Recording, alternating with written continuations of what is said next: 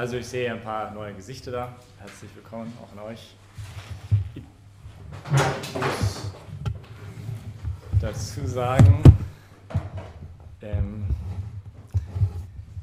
dass die These mir schon im Vorhinein sagen möchte, etwas damit sagen will, vielleicht nicht so lange.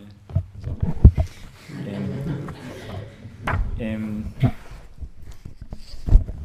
Eine kleine Warnung. Also wir versuchen halt bei der Be-Free-Messe ein bisschen eine Message zu geben. Das ist jetzt nicht eine ganz normale Messe. Normalerweise kann man über alles predigen, aber nicht über 8 Minuten, sagt man. Aber das ist ein bisschen, wir wollen jetzt auch die letzte Message von dieser Serie, die letzte Predigt von dieser Serie über 4 Serien, was bringt mir der Glaube? Und dann nächste Woche fangen wir eine neue 6-wöchige Serie an über Beziehung. Ich, du und wir. Wie geht Beziehung? Aber gut, das ist dann ab nächste Woche. Und dazu muss ich auch noch an etwas anderes sagen, und zwar, ich weiß jetzt nicht von den Neuen, die da sind, ob jetzt eigentlich alle total kirchlich sozialisiert sind, die da sind. Man hat nicht jede Woche so ein Evangelium. Ja. Das ist echt ein bisschen herausfordernd, nicht? Weil wir haben das Wort Hölle 3-mal im Evangelium heute. Das ist, okay, wie machst du das jetzt schmackhaft irgendwie für jemanden? Nicht so.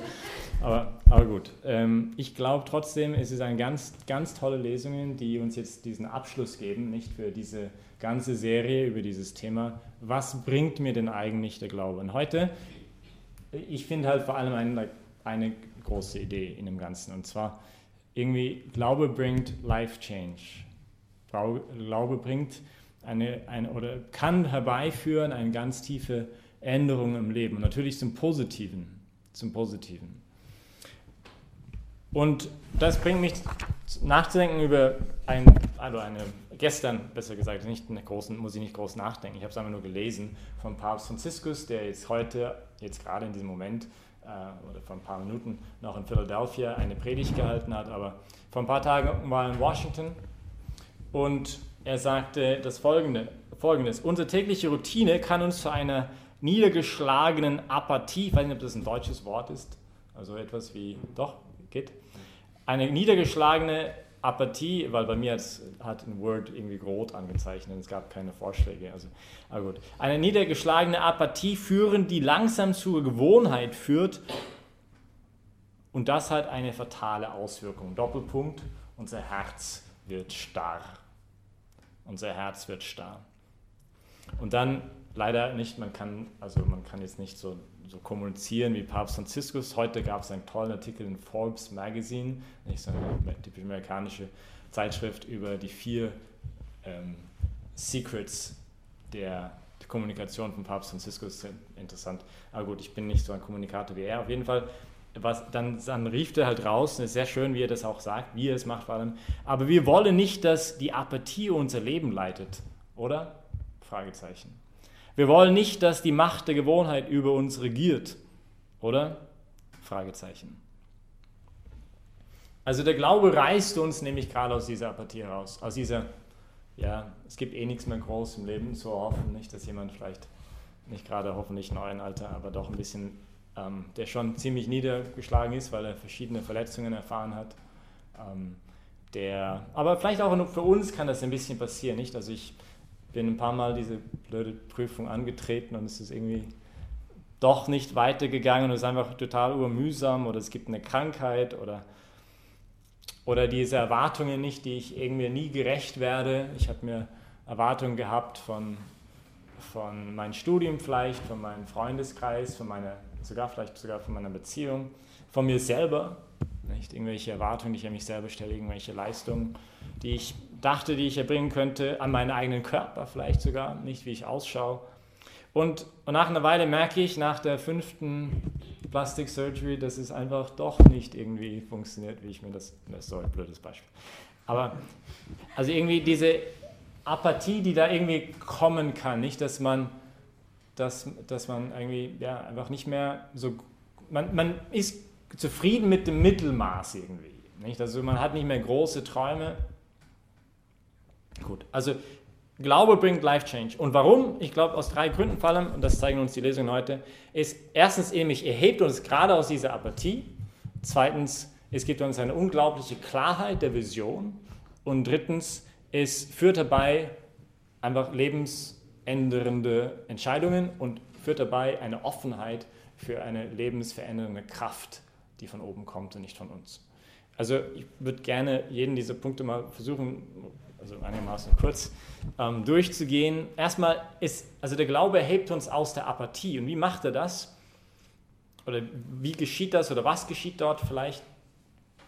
Besser gesagt, vielleicht mehr zu beschreiben, wie das jetzt funktioniert. Ich weiß nicht, also für mich sehe ich es einfach, dass es irgendwie so geht. Ich denke an einen Papst Franziskus oder eine Mutter Teresa, manche Dinge, die sie sagen und vor allem wie die sind, die mich aus der Apathie reißen. Also das ist nicht, weil jemand von außen jetzt irgendwas gesagt hätte, vielleicht sogar, oder weil du musst dich jetzt ändern, du musst aus einer Apathie kommen. Oder wir haben das gemerkt, nicht als The Train of Hope nach Wien kam irgendwie, auf einmal lauter Leute, also die merken, links und rechts machen alle etwas für die Flüchtlinge und irgendwie spürst du eigentlich, ich sollte auch irgendwas machen. Vielleicht. Oder gut, manche haben es schon bis hier mit Helfen für die Flüchtlinge, kann auch sein inzwischen. Aber am Anfang, also vor ein paar Wochen noch, war es wenigstens so, also für die meisten, glaube ich, war das irgendwie sehr stark. Nicht auf einmal merkst du, da ist irgendwas in dich, also kannst du nicht einfach nur zuschauen und das Leben geht irgendwie weiter und so. Und vor allem, wenn du mal einen Kontakt hattest mit einer von diesen Flüchtlingen, nicht? Und du so eine Geschichte gehört hast, wie ich jetzt gerade eine Geschichte gehört habe vor ein paar Tagen von einem Eritreer, wo es ist total beeindruckend, wie er rausgekommen ist, von den Beduinen gekidnappt worden ist, wieder zurückgeschickt worden ist, nach Sinai gekommen ist, das ist so eine Station, wo die Organe aus den Leuten rausgenommen werden und dann zurück wohin verkauft. Ja, nicht nach Afrika sicherlich nicht, aber total schräg. Aber er ist von dort weggekommen und dann kommt irgendwie nach Europa und dann hier versucht jetzt gerade ein Bruder von ihm und eine Schwester auch zu fliehen. Und was die Schlepper dann manchmal machen, nicht, dass sie dann zeigen, so Bild, also sie rufen an, nicht, oder skypen und zeigen, wie dein Bruder oder deine Schwester gerade torturiert wird, ja, per Skype. Du musst zuschauen, bis du deine Geldüberweisung machst. Nicht? Und du hörst so Geschichten und du sagst, das kann man doch mich jetzt nicht irgendwie gleichgültig lassen, oder? Irgendwie. Jetzt, was ich damit sagen will, ich meine, vielleicht erleben wir Ähnliches, wenn wir einen Menschen sehen, der uns inspiriert, nicht? Der einfach, also da sagst du, da ist etwas, das ist wie etwas, das jetzt nicht nur von außen, sondern irgendwie von innen kommt und dich nicht loslässt, dich nicht einfach in deiner Gleichgültigkeit weiterleben lässt. Und ich denke, dass das Wort Gottes das auch macht und sogar vielleicht noch viel stärker macht. Oder besser gesagt, manchmal ist das Wort Gottes ja gerade in dem Geschehen, nicht in diese Inspiration, durch diesen Menschen, durch dieses Geschehen, lässt sich nicht locker. Und das Wort Gottes ist immer ein bisschen kantig, ein bisschen provokativ, nicht wie Papst Franziskus, der ist so ein bisschen. Also egal, wo er jetzt im Kongress in den USA ist oder bei den Vereinten Nationen jetzt gerade gestern oder vorgestern, also er sagt Dinge, die nicht so gerade bequem sind, nicht? Also aber wenn er, einen Schritt zurück, stellt euch vor, wenn er das nicht wäre seine Rede völlig langweilig, oder? Also dann wäre es belanglos, was er da zu sagen hätte. Also wenn er nicht ein bisschen herausfordern würde, wenn er nur das sagt, was alle hören wollen, oder was irgendwie mich bestärkt in meiner Bequemlichkeit, dann wird es auch kein Mensch lesen und kein Mensch zuhören.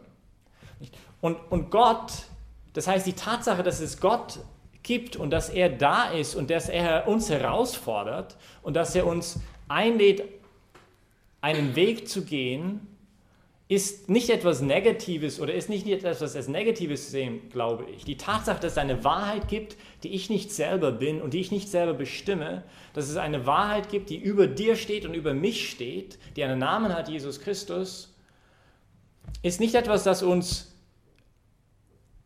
irgendwie einengt oder weniger frei macht, wie Pater Andreas am Anfang gesagt hat. Vielleicht denken manche, Be Free ist deswegen, Be Free Messe, weil wir morgen nicht in die Messe gehen müssen, weil heute das Vorabendmesse ist, also Be Free vom Sonntag. Aber eigentlich geht es eher in die Richtung von was Pater Andreas heute gesagt hat.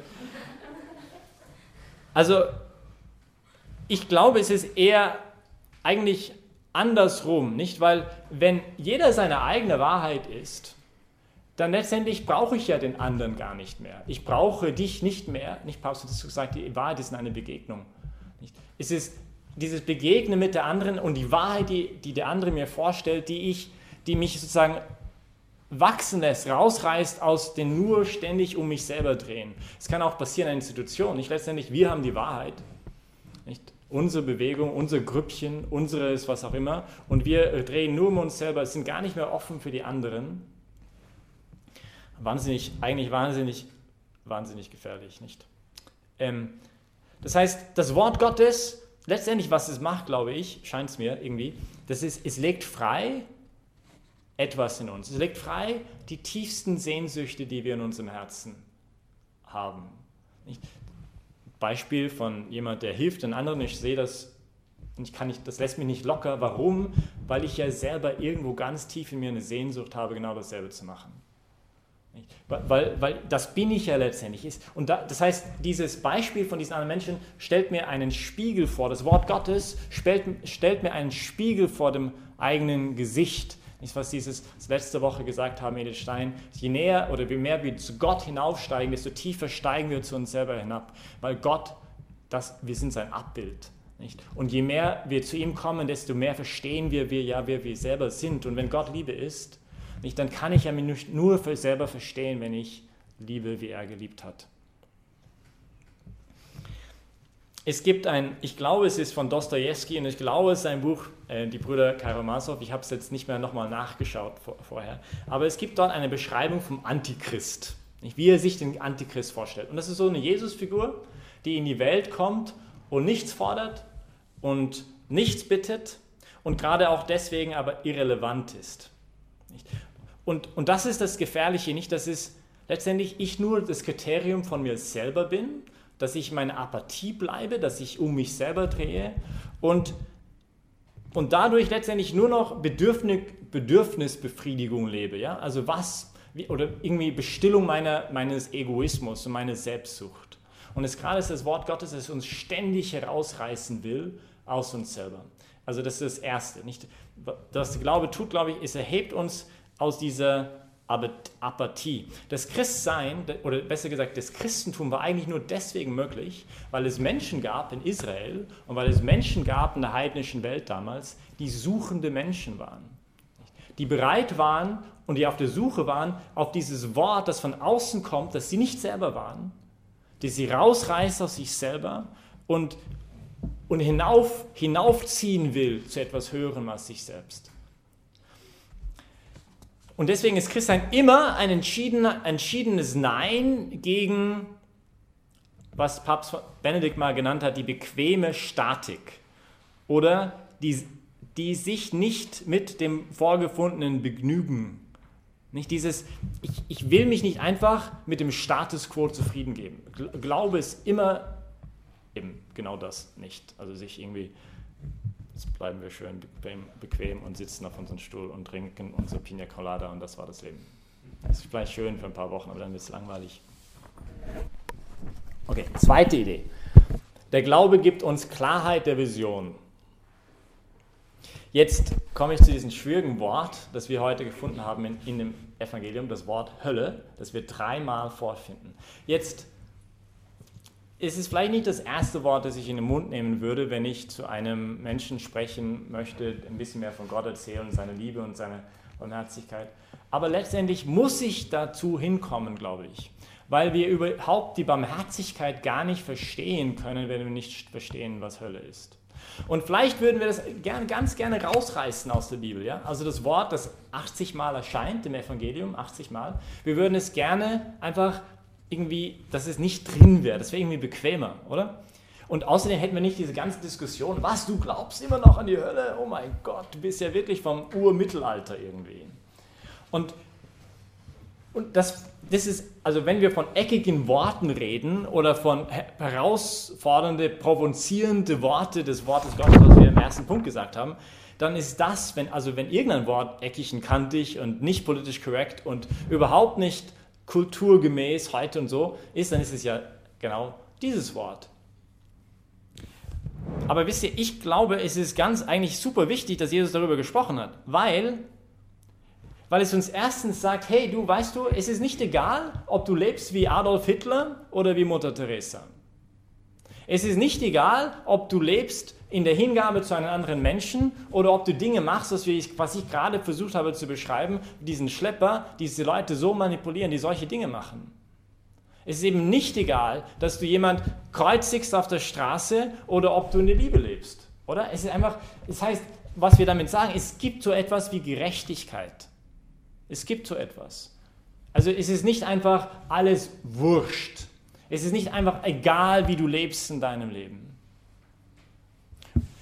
Und manchmal könnte man fast irgendwie verzweifeln, nicht an der Situation, also wo ist da die Gerechtigkeit, was kann ich machen? Es ist irgendwie wurscht, nicht?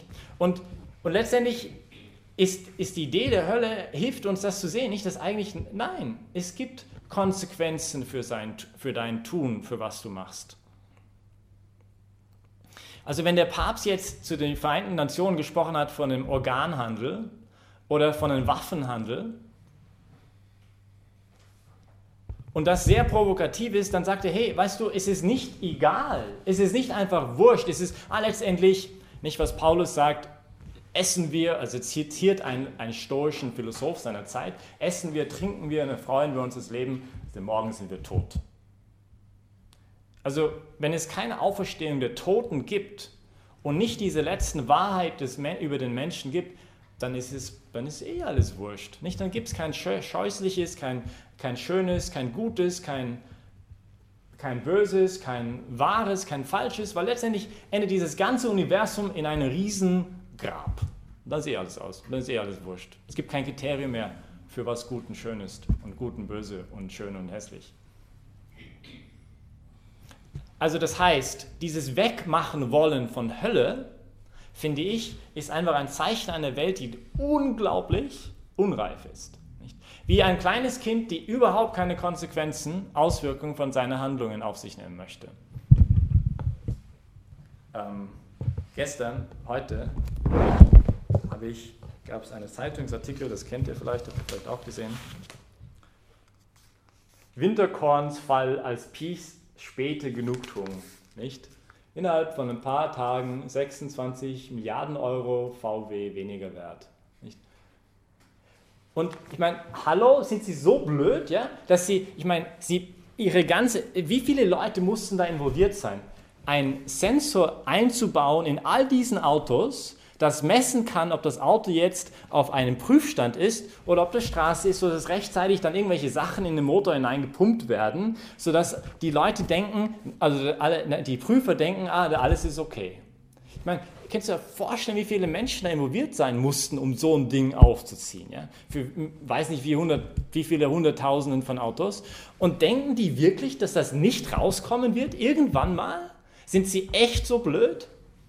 Also das ist schon beeindruckend, oder? Also ich meine, hier haben wir erlebt, es sind Tausende von Arbeitsplätzen in Gefahr, 26 Milliarden Euro von einem Tisch über Nacht, weil ein paar, sorry für den Idioten, so einen Blödsinn machen, nicht? Das ist so unglaublich. Ja? Also was für eine unglaubliche Unreife von einem Mensch, der Chef ist, und wer weiß, wie viele Leute noch da an diesen Schwanz dranhängen, von einer der größten Firmen der Welt. Unglaublich, ja? Was für eine Unverantwortlichkeit. Als wäre, es gibt eh keine Auswirkungen. Ich stehe über das Gesetz. Ich stehe über, und das ist, was dieses Evangelium sagen wird, so geht es eben nicht. Es gibt etwas wie Verantwortung. Es gibt etwas für eine Auswirkung für meine Taten. Ich kann nicht einfach, okay, jetzt sterbe ich, wie in irgendeinem Computerspiel und stop, go back to go. Jetzt bin ich, okay, jetzt habe ich das, jetzt kann ich wieder, aber ich kann ich habe noch 10 Leben. Nee, so ist es halt nicht. Ja. Also manchmal wird uns Kirche vorgeworfen, dass die Idee mit der Hölle nicht, das machte nur, sodass unreife Menschen irgendwie in Schach kriegen, dass sie moralisch leben irgendwie. Und wisst ihr, ich glaube, es ist genau andersrum. Nicht? Weil wenn es keine Konsequenzen gibt, dann gibt es auch keinen Grund, warum letztendlich ich irgendwie anders handeln sollte. Also wenn es keinen intrinsischen Grund gibt, wenn es nur darum geht, dass ich vermeiden muss, dass jemand mich fängt, dass jemand mich, like I get caught, dann ist es doch alles egal. Nicht? Also wenn keine letztendlich nur äußerliche Umstände das irgendwie bestimmen, aber nicht ein intrinsischer Grund gibt dafür, dann ist doch alles wurscht. Und ich glaube, das ist unsere Welt von heute nicht. Wir erziehen dadurch einfach unglaublich unreife Menschen. Anyway, ja. Und dann ein letztes über diese Klarheit der Vision. Das heißt, es gibt uns also diese Konsequenzen, die Wirklichkeit, also das Leben nach dem Tod und was damit kommt. Die Nachfolger Christi sagt, denke an dein Ende und du wirst niemals sündigen. Und das ist ein sehr mittelalterliches Buch, ja, vor 800 Jahren, okay, einverstanden. Aber es hat viel Wahres dran, oder? Also wenn ich jetzt denke, in 80 Jahren von jetzt, also ich bin bei meinem Sterbebett, ich habe wie Bolt gerade mit 105 Jahren noch den Weltrekord für die schnellste Mann mit 104 Jahren gewonnen, mit 43 Sekunden auf 100 Meter, oder was war das? Jetzt vor ein paar Tagen nicht, ältester Mann, also er an einem Wettrennen teilgenommen hat mit 105. Aber irgendwann kriege ich dann doch einen Herzinfarkt. Wenn ich jetzt zurückschaue auf mein Leben, was war wirklich wichtig? Oder jetzt, wenn ich vorausschaue, am Ende meines Lebens, wenn ich zurückschaue, was wird wirklich wichtig gewesen sein? Es gibt uns Klarheit. Was sollten die Prioritäten eigentlich wirklich sein in meinem Leben? Und ein letztes über die Klarheit der Vision. Es zeigt uns, wie unglaublich die Barmherzigkeit Gottes ist. Nicht? Weil Jesus hat uns von etwas erlöst. Es war nicht nur ein Spaß, irgendwie jetzt komme ich auf der Erde, mache irgendwas und tue. Es geht um sehr viel. Und er selber hat diese Auswirkung der Sünde auf sich genommen. Er ist zur Sünde geworden, sagt Paulus für uns. Er nimmt die Auswirkungen der Hölle auf sich selber, sodass ich dort nicht landen muss. Wie groß die Barmherzigkeit eigentlich wirklich dann ist.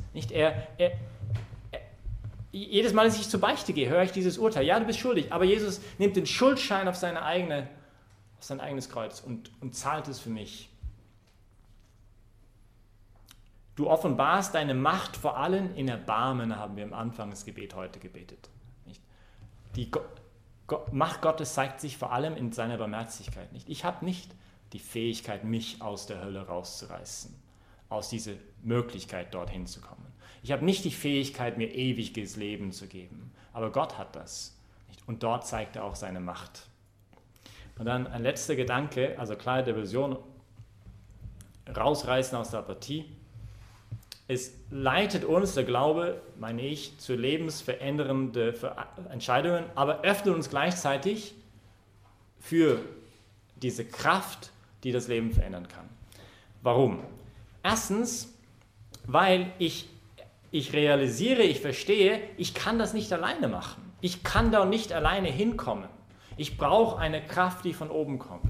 Es hilft uns, der Glaube, aus dieser immer wiederkehrende Frustration herauszukommen, indem wir hineinfallen, wenn wir versuchen, selber uns heilig zu machen, wenn wir versuchen, selber alles irgendwie in unserem Leben zu kontrollieren und zu schaffen, wenn wir versuchen, selber unsere Erwartungshaltung an uns selbst irgendwie zu erreichen. Das frustriert uns ja ständig, weil wir merken, ich bin nicht Gott, ich habe Grenzen. Nicht? Und das führt dann wieder zu Apathie und Gleichgültigkeit und nicht zu viel erwarten vom Leben und lieber irgendwie Sehnsüchte runterschrauben, sodass ich nicht zu sehr verletzt werde. Aber derjenige, der weiß, es kommt von Gott, kommt alles, in ihm kann ich kann alles in ihm, der mich stärkt, der lebt ganz anders. Der lebt mit einer unglaublich großen Erwartung, auch an Leben. Der hofft nicht zu wenig vom Leben, sondern hofft sehr viel. Und zweitens, es bringt eben diese Verantwortung, wo ich jetzt mein Leben in der Hand nehme und sage, okay, ich muss jetzt ein paar Entscheidungen treffen. Es geht nicht darum, dass ich einfach leben lasse oder gelebt werde von anderen oder von Erwartungshaltungen, sondern ich werde etwas tun, um etwas zu bewegen in dieser Welt und in meinem eigenen Leben. Und das heißt ganz konkret, und das ist mein Vorschlag vielleicht am Ende an euch, ein dickes, fettes, großes Nein zu alles, was Hölle ist in unserem Leben. Nicht alles, was Dunkelheit in unserem Leben. Nicht, das soll es eigentlich mit sich ziehen. Und da wäre mein Vorschlag vielleicht für diese Woche, auch ähnlich wie letzte Woche oder vor 2 Wochen, vielleicht mal sich eine halbe Stunde, 20 Minuten, eine Viertelstunde zu nehmen diese Woche, zu überlegen, okay, was sind so Höllenbereiche in meinem eigenen Leben nicht? Wo gibt es Bereiche, wo ich eigentlich ein Nein sagen müsste und ich es irgendwie nicht über mich bringe, es zu tun? Und da den Herrn bitten, dass er dir hilft, auch das wirklich tun zu können. Und zweitens, ein dickes, großes, fettes Ja zu einer verantwortlichen Liebe. Nicht? Und damit verbunden vielleicht in diesen gleichen 15 Minuten zu überlegen, wo muss ich denn eigentlich mehr Ja sagen zu das, was ich eh schon spüre, wo ich eh schon einen Weg gehe, aber wo der Herr mich einlädt, noch weiter in diesen Weg zu gehen. Vielleicht eine Sache Nein und eine Sache Ja. Das wäre so ein bisschen eine Hausaufgabe für diese Woche. Genau. Also beten wir füreinander, dass wir immer tiefer in diesen Glauben hineinkommen können, der uns hilft, aus unserer Apathie, unserer Gleichgültigkeit, aus unserer Selbstbezogenheit herauszureißen, der uns eine unglaubliche Klarheit der Vision gibt, nicht, dass wir klar sehen, nicht nur, weil wir in der besten Stadt der Welt wohnen, nicht. Ich habe gestern gesehen, dass in the Guinness World Book of Records 2016 Edition, das Buch, dass Powell River the city of the world with the least pollution ist. Nicht? Also das heißt, es gibt in der Luft am wenigsten Pollution in der ganzen Welt in meiner Heimatstadt. Und das war natürlich sehr schön zu sehen gestern. Deswegen seid ihr ganz herzlich eingeladen morgen zu dem Canadian Brunch nach der Messe, den es geben wird mit Canadian Pudding und Canadian Pancakes und Canadian Bacon und Canadian Eier, so zur Feier dieser Tatsache, dass so eine kleine Stadt so eine große Ehre hatte. Genau. Also die Klarheit der Vision, nicht, dass der Glaube uns gibt, und zu sehen, was ist wirklich wichtig in meinem Leben, so sollten meine Prioritäten sein, wo sollten sie nicht sein. Und dann, dass wir ein paar Entscheidungen treffen. Vielleicht nicht lange warten, diese Woche mal eine Viertelstunde Zeit nehmen, überlegen, wo brauche ich ein Nein und wo brauche ich konkret ein Ja. Amen.